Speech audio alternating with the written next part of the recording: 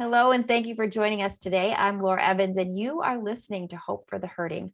Our mission is simple. We want to provide hope and help to those who are hurting, lost, lonely, and in despair. My background is in broadcasting and radio, and I'm joined by my dad, Dr. Irv Wolf, who, in addition to being a pastor for over 30 years, has a background in marriage and family therapy. Dr. Irv has authored 2 books. He's a director of Hopewell Counseling in Minnesota, where he and my mom counsel individuals and couples. And today, this is the final podcast in our series on handling your emotions. We're wrapping up our series, or our 2-parter on shame. And if you missed anything in this series, it's all really power-packed on difficult emotions that people are dealing with, especially right now. Anxiety, worry, depression, fear, self-esteem, and now shame. These are heavy emotions that many of us deal with. And so if you missed any in the podcast, you can go back and listen to that on Spotify, Apple Podcast, Google Podcast, or you can find them at hopewellcounsel.com. But today we're going to wrap up shame. And before we do that, Dad, I'm just going to invite the Holy Spirit into this conversation, and then we'll pick up where we left off last time. Dear Heavenly Father, just thank you so much for the truth of your word, that we don't have to just wander our way through life wondering what the purpose is, or what your plan is for us, or what the truth is and when we're dealing with difficult things like shame, because you say in your word exactly how to deal with it, how to combat it, how to battle it, and how to exchange the lies that we've been told for the truth of your word. And I just pray now that those that are listening would hear the things that you want them to hear, that touch their heart, that it's like a salve to their wounds, that you would just fill them, God, with encouragement, with your love, letting them know that you love them so much that you sent your son to die for them.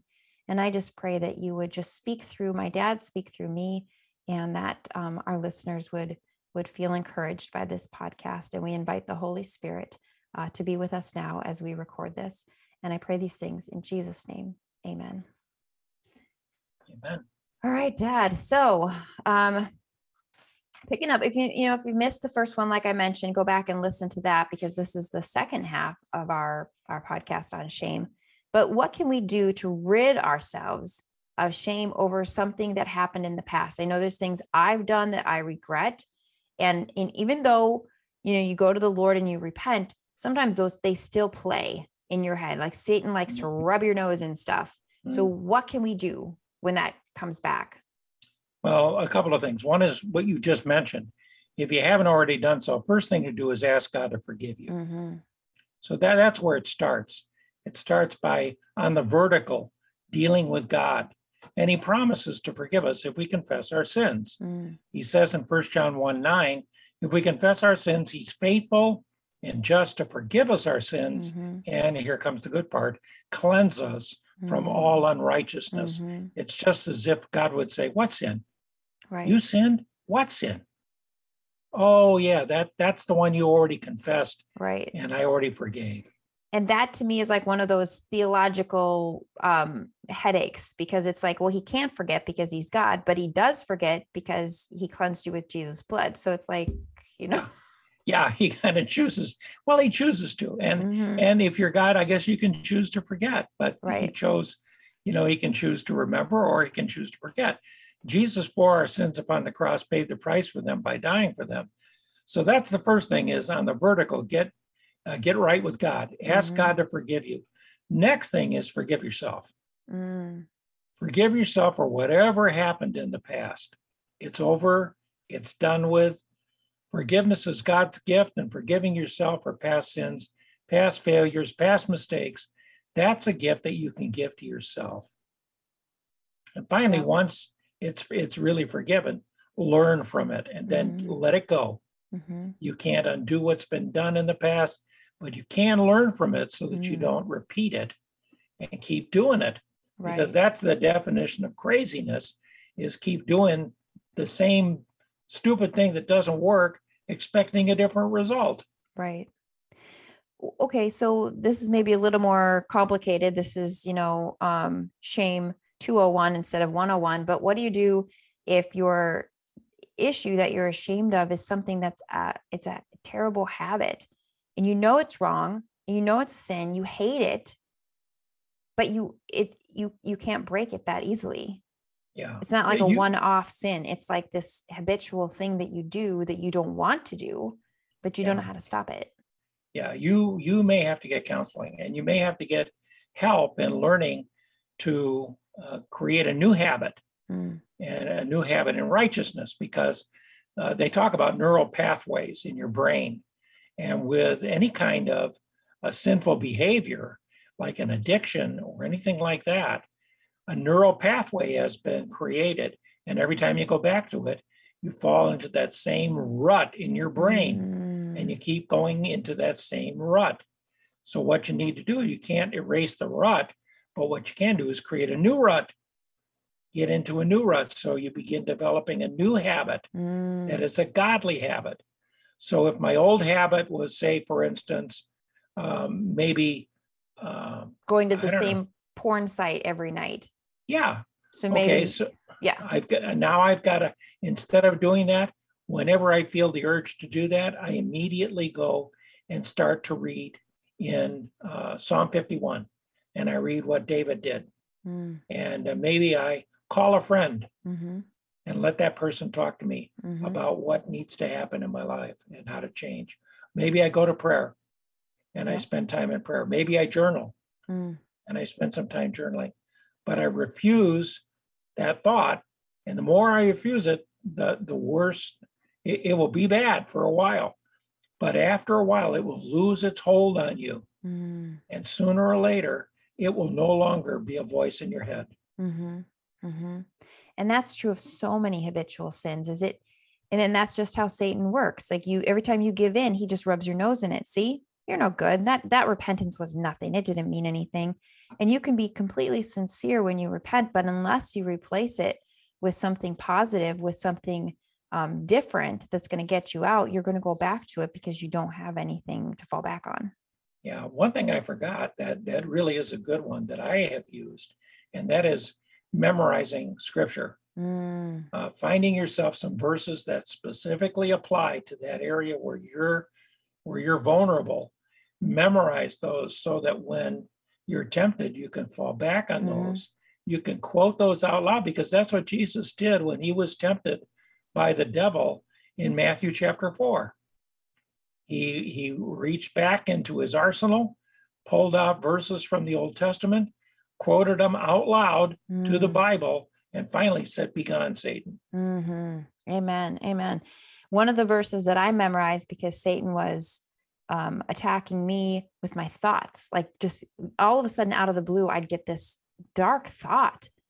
And so every time that happens, I would say, we demolish arguments and every pretension that sets itself up against the knowledge of God, and we take captive every thought to make it obedient to Christ. And I just say that out loud, and like it would go away. Yep. Well, that's the power of the word. That the word is powerful. It's quick and powerful, sharper than any two-edged sword, right? Piercing even the dividing asunder of soul and spirit, of joints and marrow, and is a discerner of the thoughts and intents of the heart. Yes. So the word of God is powerful, and we need to use it. We don't take the sword of the spirit very seriously. No, we don't, but Satan does. Oh yeah. And that's how Jesus combated him when Satan was tempting Jesus. Yep. Learn from that example. And so if it's hard for you to memorize scripture, or it's just not something that comes naturally, one thing you can do is, if a verse sticks out to you that you're like, oh, that was good, write it down on a little note card and tape it to your mirror. So when you're getting ready in the morning, when you're brushing your teeth at night, just say it to yourself a couple of times. And before you know it, you'll have it memorized, but just do one verse at a time. And God honors that. He promises to not let his word will never go void. What is the scripture, Dad, that talks about his word? His word won't come back void. Yeah. Isaiah 55:11. There you go. See? So he blesses you for memorizing his word. Yeah. Yeah. So, okay, stuff. Along that line, we're talking about verses, are there verses that we can cling to that specifically deal with shame and when we're feeling beaten down? Yeah. Well, I can tell you 3 that I cling to. And these are 3 great verses to memorize. And when the time comes, pull them out like they were arrows in a quiver, and shoot them. Shoot them at the devil who's accusing you and trying to prompt you to feel ashamed. One of them is Romans 8:1, and that is a fabulous verse. Okay, get out your note cards. Grab your pen, grab your note card. This is a good one. There is therefore now no condemnation. Say it. no condemnation for those who are in Christ Jesus. Mm-hmm. Am I in Christ Jesus? Yes, I'm born again. I've asked Jesus into my life. He resides in me. His Holy Spirit is dwelling in me. I, therefore, have no condemnation before God. God never condemns me for my past, never condemns me for the sins that I committed or the sins that I will commit. I need to confess them and he'll forgive them, but I'm not going to be condemned. So stop condemning yourself. You're in Christ Jesus. Right. And once you've confessed and asked for his forgiveness for your sinful part in that shameful event, God's forgiven you. You can stop beating yourself up over it. I think that's the hardest part. It's like Jesus forgives you. He washed you with his blood. When you come to him, he forgives you. But it's hard for us sometimes to let it go, to forgive ourselves. Yep. Here's another good one. This is one I've used many times with men in the purity ministry. 1 John 1:7. If we walk in the light as he himself is in the light, we have fellowship with one another. And the blood of Jesus, his son, cleanses us from how much sin, Laura? All of it? Yes. His blood cleanses us from all sin. All right. And Jesus's blood is powerful. It is the strongest detergent in the world. Right. There is no sin beyond the pale of his forgiveness and cleansing. Notice that there is a condition. You have to walk in the light. If we walk in the light, as he is in the light, we have fellowship. So stop doing the deeds of darkness. Stop doing that sinful thing that you're doing. Right. And then a third one that I love is 1 Corinthians 15:10. This is the Apostle Paul talking about himself. He says, by the grace of God, I am what I am, and his grace toward me did not prove vain. Paul calls himself the chief of sinners, so he was hard on himself. Right. But if God's grace was sufficient to forgive Paul for his past, his grace is sufficient for sinners like you and me. We are who we are. We can't change the past. We can forgive it, and we cannot be held hostage to the past. I like that. I like that word, Dad. Hostage. Like that's what Satan wants. He wants you to be held hostage. Yep. We can choose not to be held hostage. Right. And Jesus came to set you free. Yep. Let him do that for you. Okay. If you feel shame for something that you did that caused other people pain, what steps should be taken? Oh boy. Now it's going beyond you to others. Right. In this instance, shame might be the Holy Spirit prompting guilt in your conscience, because now it's gone from you to others. Supposing that is the case, the godly response would be pray, ask God if you should go to that wounded person. And in the presence of the one that you wounded, confess your part, ask for forgiveness, offer to make it right. It's called restitution. Yep. And and if it's possible, do that. Sometimes it's not God's will to go to the one that you wounded. I don't take that as a carte blanche to get out of ever having to go to people that you've wounded. But if they're deceased, you can't go to them. Or if, for instance, it was an extramarital affair and now they're married, and going to them would be very hurtful to their marriage, probably not a wise idea to go to them. Right. That would create great problems in their marriage. So you need to pray about it and ask God for discernment in your particular situation. Yep, exactly. Yeah, I had 2 situations where I felt like I needed to go. And obviously, whenever there's a lot of times, rarely is it everything all one person's fault, but to own your part. And then, so I went to the people that I felt God was putting on my heart to talk to. And I owned my part for what was done and received nothing in return. But that's not why we do it. We do it because God put it on our heart to do. He called us to do it, and I needed to obey. So don't expect. I mean, maybe you're going to get a great response like, oh, I'm so glad you came and here's what I did and I'm so sorry. And then, there's this hug and you rekindle your friendship. That's ideal, but it doesn't always work out that way. Yeah, I had a situation where I went to, as a brand new believer, I went to a conference in which the speaker at the conference talked about going back to those that you've wronged and making it right. And I had worked, before I was saved, I had worked in a liquor store. And as a young person, I was in high school at the time. A lot of popular kids in the high school invited me to a party if I would supply them with booze. Ooh. So I packed up a case of everything from Scotch whiskey to champagne to other stuff, 12 bottles, and I buried it in the trash. The other guys that were going to the party went around after hours, fished it out of the trash, and we went to the party. Uh-oh. And all these teenagers were getting drunk. Not a happy thing. No. And so here I am years later. I'm a new believer, and God starts speaking to me about, you need to make this right. So I'm driving home, I'm arguing with God. It's a long time ago, God. I don't really need to make this right now. I mean, after all, he's probably forgotten all about it. He never knew about it in the first place. Why would I bring it up? Next thing I know, I'm parked in front of the liquor store.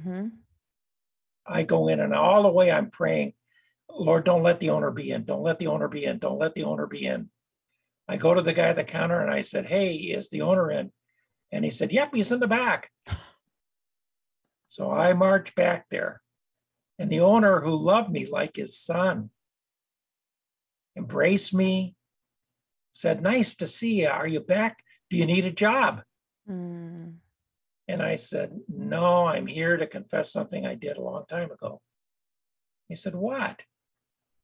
I said, I stole from you when I was in high school.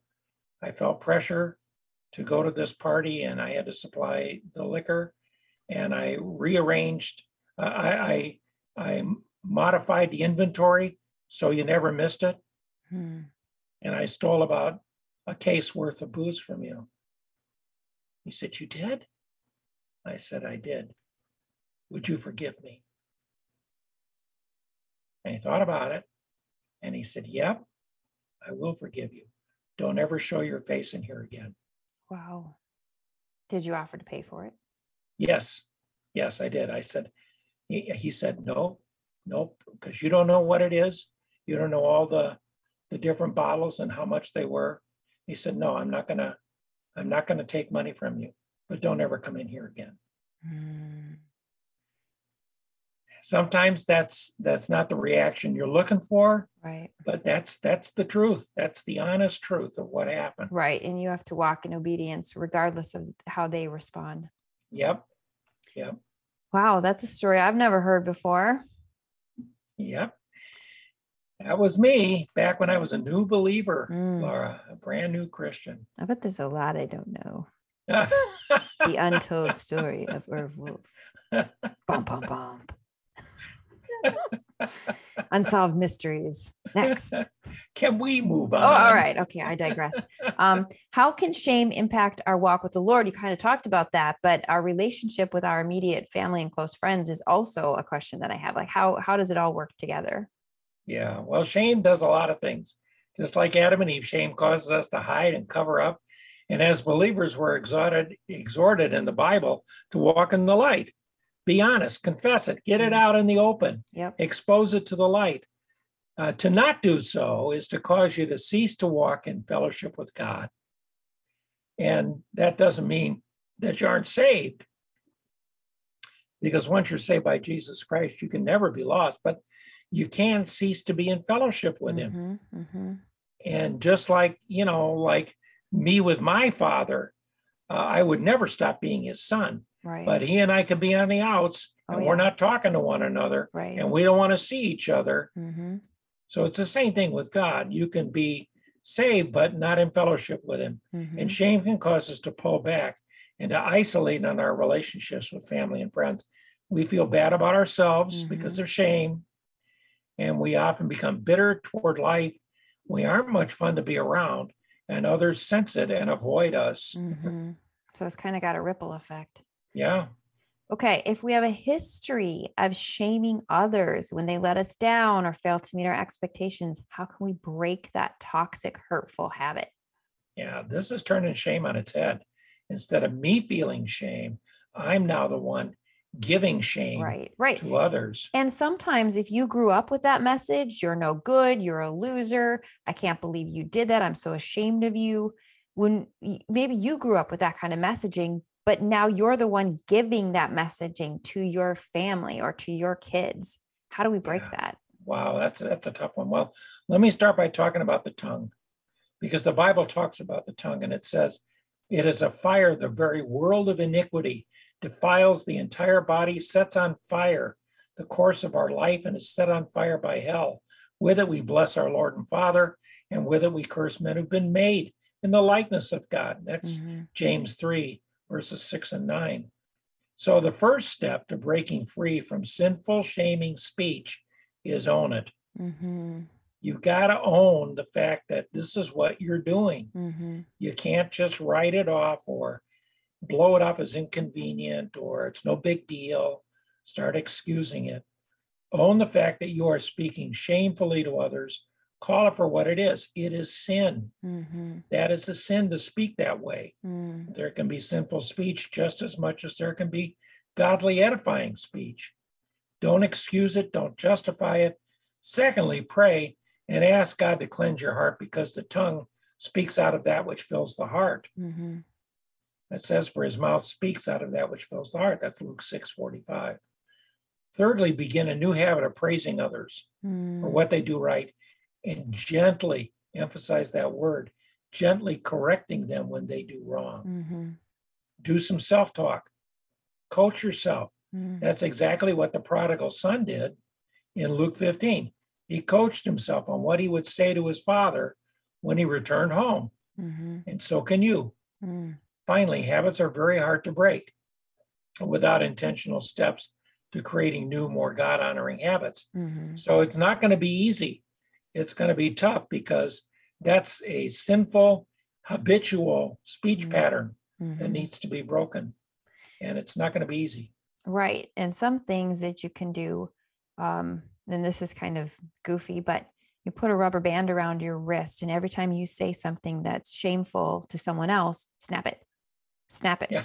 And eventually you're like, I don't want to feel that. I don't want to feel that. Like, snap yourself, like, to remind yourself to stop doing it. And also think about your children as they get older. Do you want them repeating this to their children?